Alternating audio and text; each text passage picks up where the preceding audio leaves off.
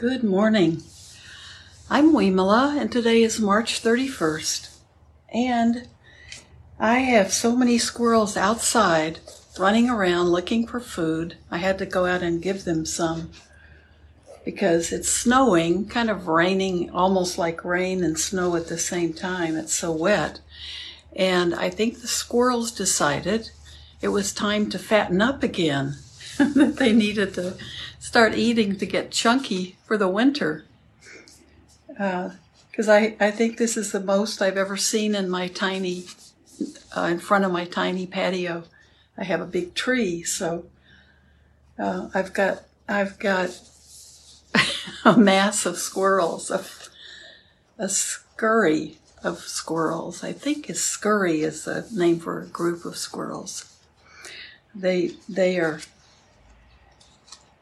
confounded by the weather, although this is typical for the Midwest, and this is how we enter spring. We're having snow today. So we know this is our teacher, so it doesn't do any good to be complaining about it, right? This is a teacher on impermanence and how everything is also changing all the time. So we are still reading in Heartwood of the Bodhi Tree, and it's that impermanence, that constant changing, that is one of the reasons that we can see and experience the fact that there's no undying component of this body. Everything is changing all the time. So that is when we think of no self. And then no self is also the teaching on voidness, emptiness. No self. And when there's no self, we're really liberated because we're freer to see things as they really are and then find the beauty in that. So we are reading Buddhadasa, Bhikkhu Buddhadasa, who's no longer living but was a very influential and a great teacher from Thailand. So, Fooled Again. We're reading, practicing at ordinary times, and here he's giving us information, I think, that's really helpful on a day-to-day basis. So the last thing we were reading, he's talking about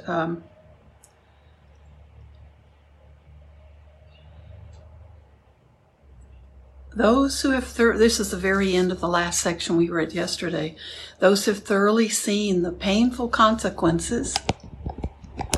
Oops, gotta make a few adjustments here, sorry. Those who have thoroughly seen the painful consequences of grasping and clinging will shake their heads because being a person, one must have the dukkha, the suffering of a person. And being a Dewa, one must have the suffering of a Dewa. And a Dewa is what we would think of as a... Sorry, I thought I had turned that off. If we are void, not taking ourselves to be anything at all, then we are neither a person nor a Dewa, and the respective dukkha of each is absent. If one is a human being or a Dewa, following the urgings of grasping and clinging, is it a pleasure? Those who have realized the truth will all shake their heads. Fooled Again is the next section. To bring it in more closely, is it worth being a good person? Is it worth being a bad person?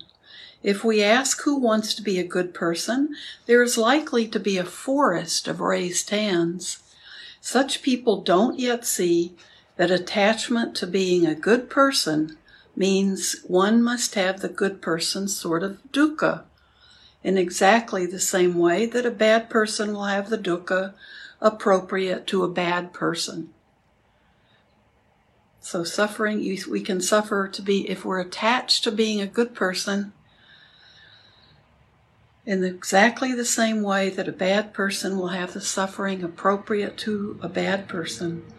When there is grasping and clinging at being, then there is no happiness at all. This is due to one sort of heaviness or another, which is intrinsic to that state of being itself. Some kinds of dukkha do not show themselves openly because of pleasures or distractions that cover them up. Nevertheless, because we are fooled by those pleasures and distractions, we must endure the dukkha, the suffering, of having, being, and gaining, the dukkha of ambitiously or excitedly striving to be this and that.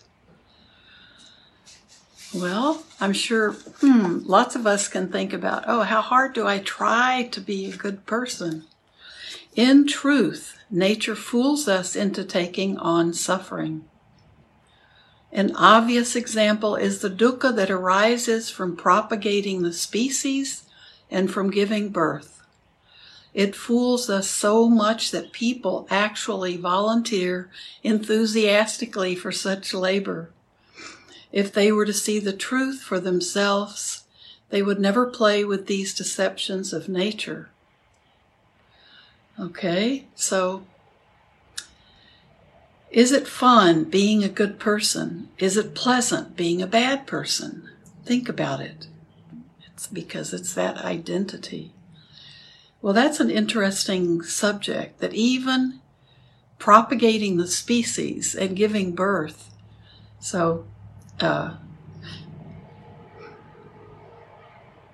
is a deception of nature.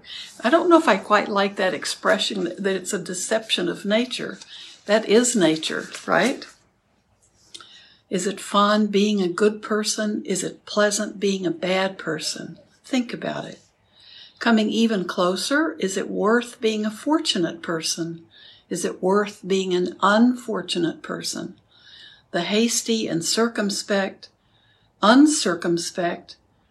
are likely to raise their hands immediately, claiming that being fortunate is extremely pleasant. But those who have fully experienced good fortune will shake their heads. One who is fortunate must endure the suffering, the dukkha, of one who attaches to being fortunate, in exactly the same way that the one who is unfortunate must endure the dukkha appropriate to one who cannot bear to be unfortunate. And I think it's clear that it's these labels, it's these things that we get distracted by when we take them on as this is who I am. It becomes a burden. It becomes suffering. And it's a burden to take it on, because that means we're clinging to it. Being happy. Coming closer still, is it worth being a happy person? Is it worth being an unhappy person? There will be a forest of raised hands here, all asking to be happy people. On the other hand, those who have been happy, who have fully experienced the happiness others are clamoring for, will shake their heads. They know that the happy person endures the dukkha of happiness. You may not understand this point, so let me repeat. People who are happy must experience the suffering of happy people. You must notice that worldlings assume, establish, and attach to the conventions concerning the nature of happiness. One who has money, power, influence, wealth, all the sensual pleasures, and other such things is a happy person. But if we look closely, we will see that there is a kind of dukkha appropriate to happy people. These kinds of happiness have hidden fish bones in them. So even with the more subtle forms of happiness that arise from concentration, samadhi, the meditative attainments, samapatti, and the meditative absorptions, jhanas, if the feeling that I am happy arises, then it too will form a fishbone in the flesh of that happiness and will stick in one's throat. Those who grasp at and cling to the happiness of the jhanas and attainment suffer accordingly. And the jhanas are those, what they call those are the attainments of meditation, the kind of special states where things are blissful and then it goes beyond blissful and joyful. It's the grasping and the clinging to the happiness from that creates suffering that's according to that. When we know it's because the suffering comes when it doesn't happen again, or we can't make it happen at our will, or we have those states and then come back to day-to-day life and it's not so great. It doesn't change everything permanently. If we're stuck with it, if we're clinging to it, it creates our suffering. Grasping at nibbana as being myself or my happiness is impossible. One may say, if one wishes that nibbana, or that enlightenment, that awakening, one may say if one wishes that nibbana is a supreme happiness, and then attach to nibbana as being I or mine. One may say, I have the happiness of nibbana, or I have attained nibbana. But these are mere verbalizations. In fact, one who still grasps and clings cannot possibly realize nibbana.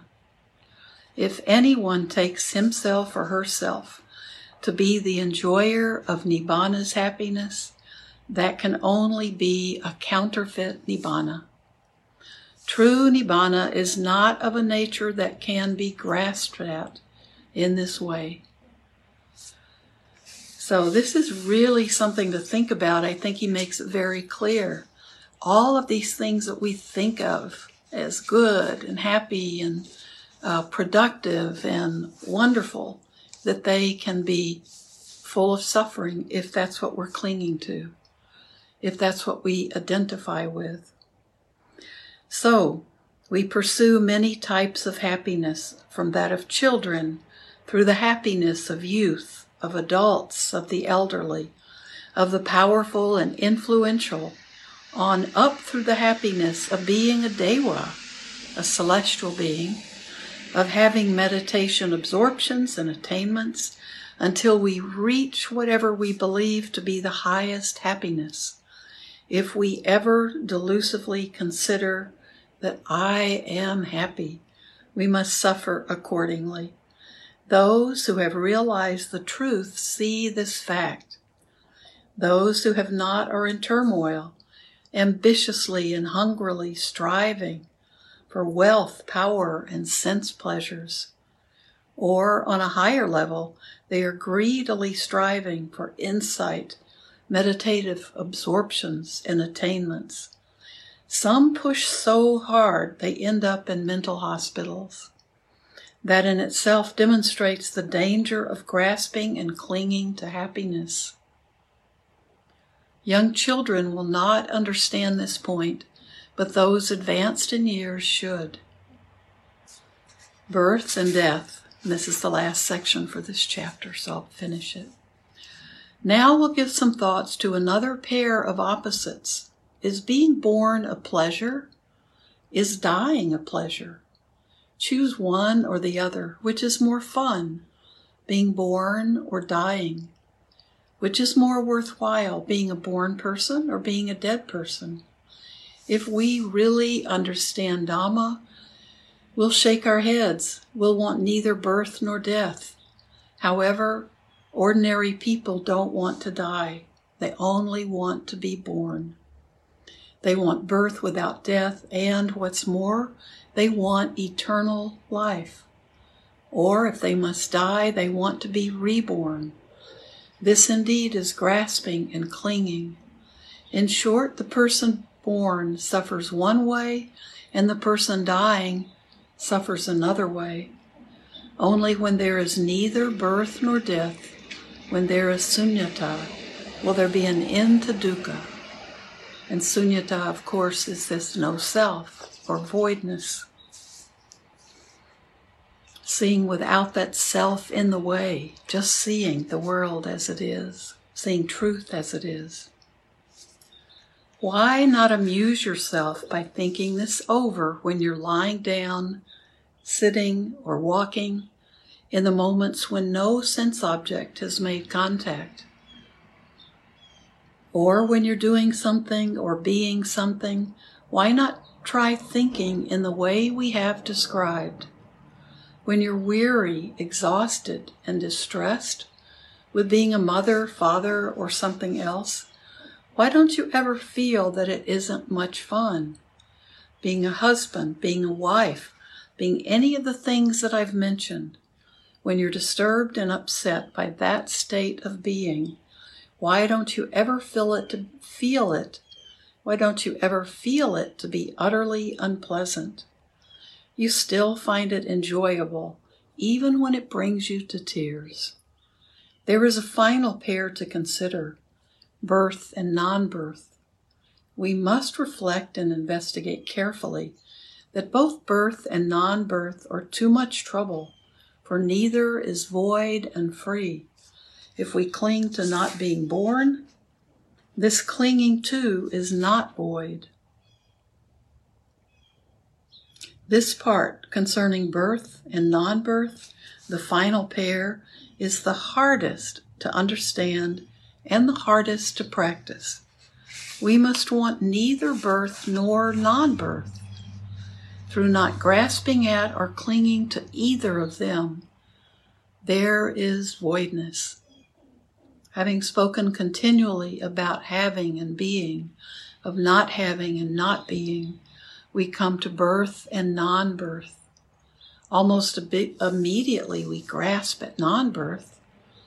Thus, at the final stage, our practice must advance to the point where our knowledge of non-birth dissolves without becoming an object of grasping and clinging. Then there appears true sunyata, in which there is neither birth nor non-birth. In other words, true non-birth, the remainderless quenching. This manner of speaking may seem to be quibbling or wrestling back and forth, but the meaning is unequivocal.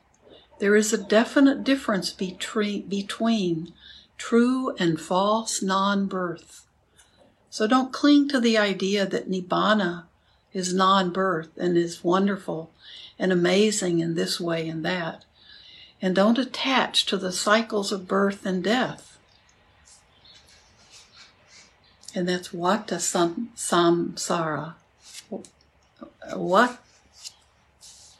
Vata samsara as a plethora of fun-filled births.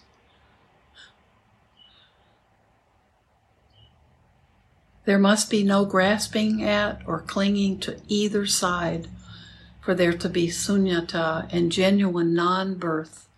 The practice during ordinary times must continually be of this nature. So we practice not even being attached to birth or non-birth. No grasping or clinging to either side for there to be true sunyata and genuine non-birth. A special mention should be made of the higher work of meditation. Kammatthana, mental development through the power of concentration, samadhi bhavana, or contemplation leading to insight, vipassana. These three terms refer to systematic techniques for understanding the painful consequences of grasping and clinging. Yet these practices still fall under the category of ordinary times, especially in the sense that all practice comes down to being void of attachment. If we still cling to the meditator is in our identity, it isn't really meditation yet. In proper meditation, however, the mind isn't disturbed by sense objects. So don't let yourself be born as a meditator. Instead, see the voidness of meditation. So, that simple and easy to understand, but probably shocking to a lot of us.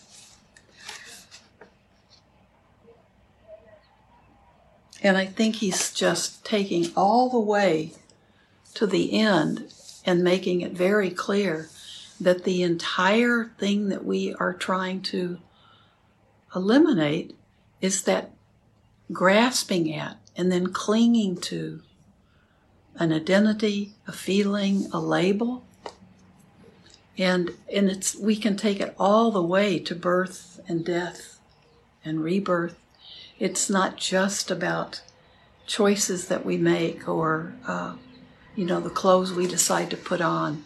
It's taking everything to just allowing us to drop all of those attachments. It's not easy, and I think he's reminding us of how not easy it is to let go of these things. So, I think we have time to sit.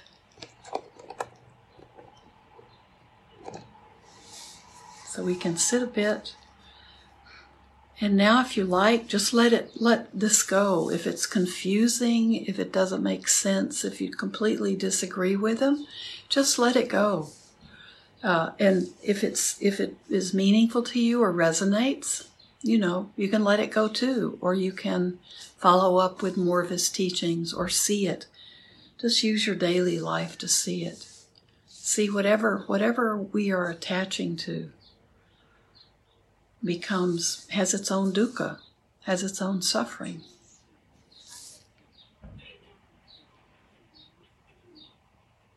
So why don't we sit? If you listen, if you're picking up sense objects, you're probably picking up the squirrels wrestling and jumping all over each other. Little squeaks, funny little squeaks, that's what that is. But we can let that go.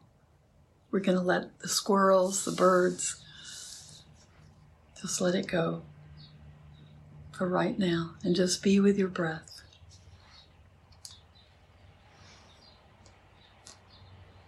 No need to be thinking while we're sitting.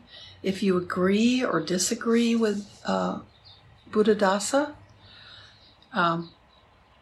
he's a very respected teacher. A lot of monastics have trained with him. But probably his teachings are very different and not favorites of other monastics. So you don't have to make any kind of decisions. But I think his teachings about attachment and clinging make sense to us in our daily lives. We see that. Things that we cling to, hang on to, always become dukkha.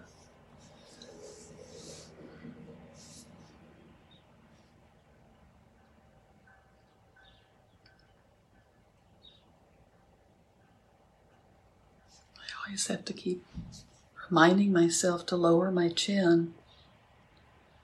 Let your body be relaxed.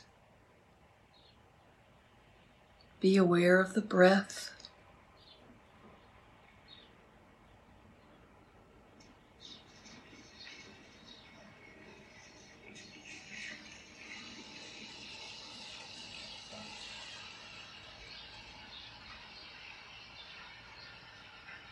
Be aware be aware and sure that you are grounded on the earth. That you're not out in space, that you're here, present.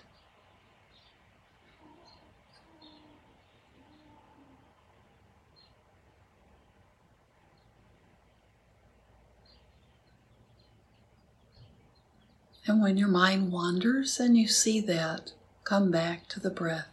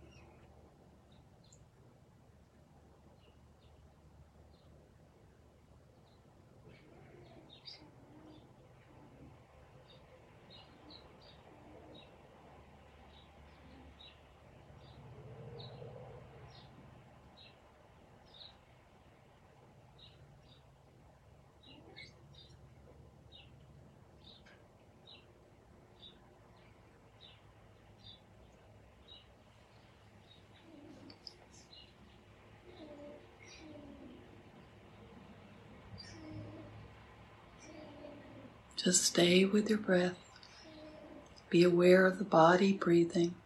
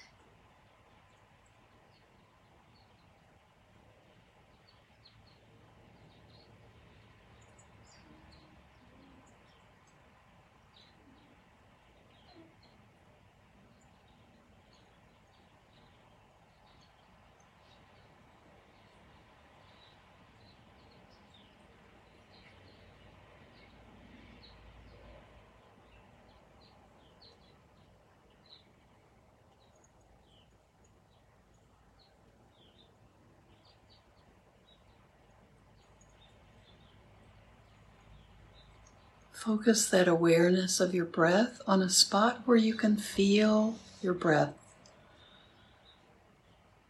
It can be in your belly, as your belly rises as you inhale and contracts on the exhale. Or it can be around your nostrils, where it's a more subtle sensation.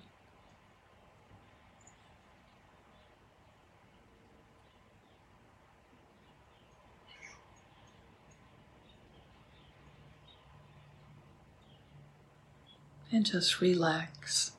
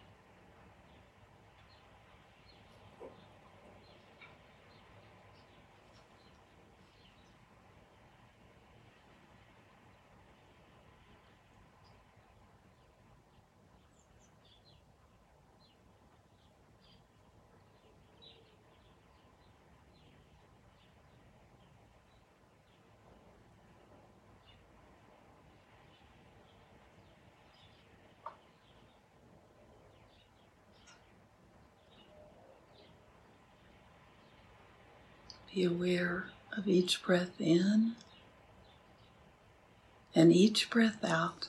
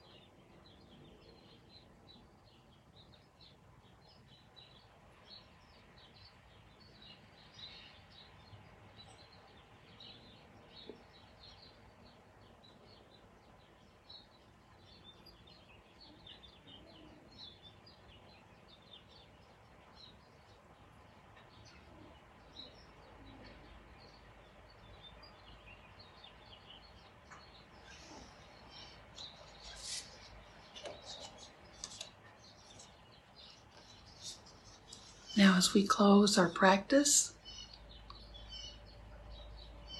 we can send merit and also keep these thoughts for today and all days.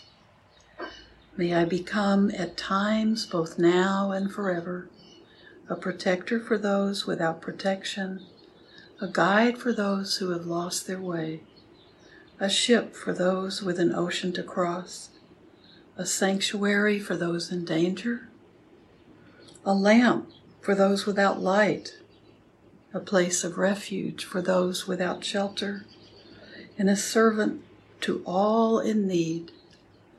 By means of this meritorious deed, may I never join with the unwise, only the wise, until the time I attain awakening.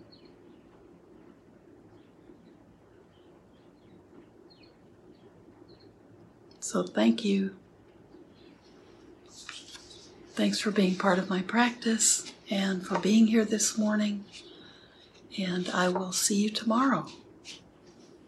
I won't be here Sunday because I'm going on a retreat tomorrow and will be leading a meditation and doing other things Sunday morning. So after tomorrow, I'll see you again on Tuesday.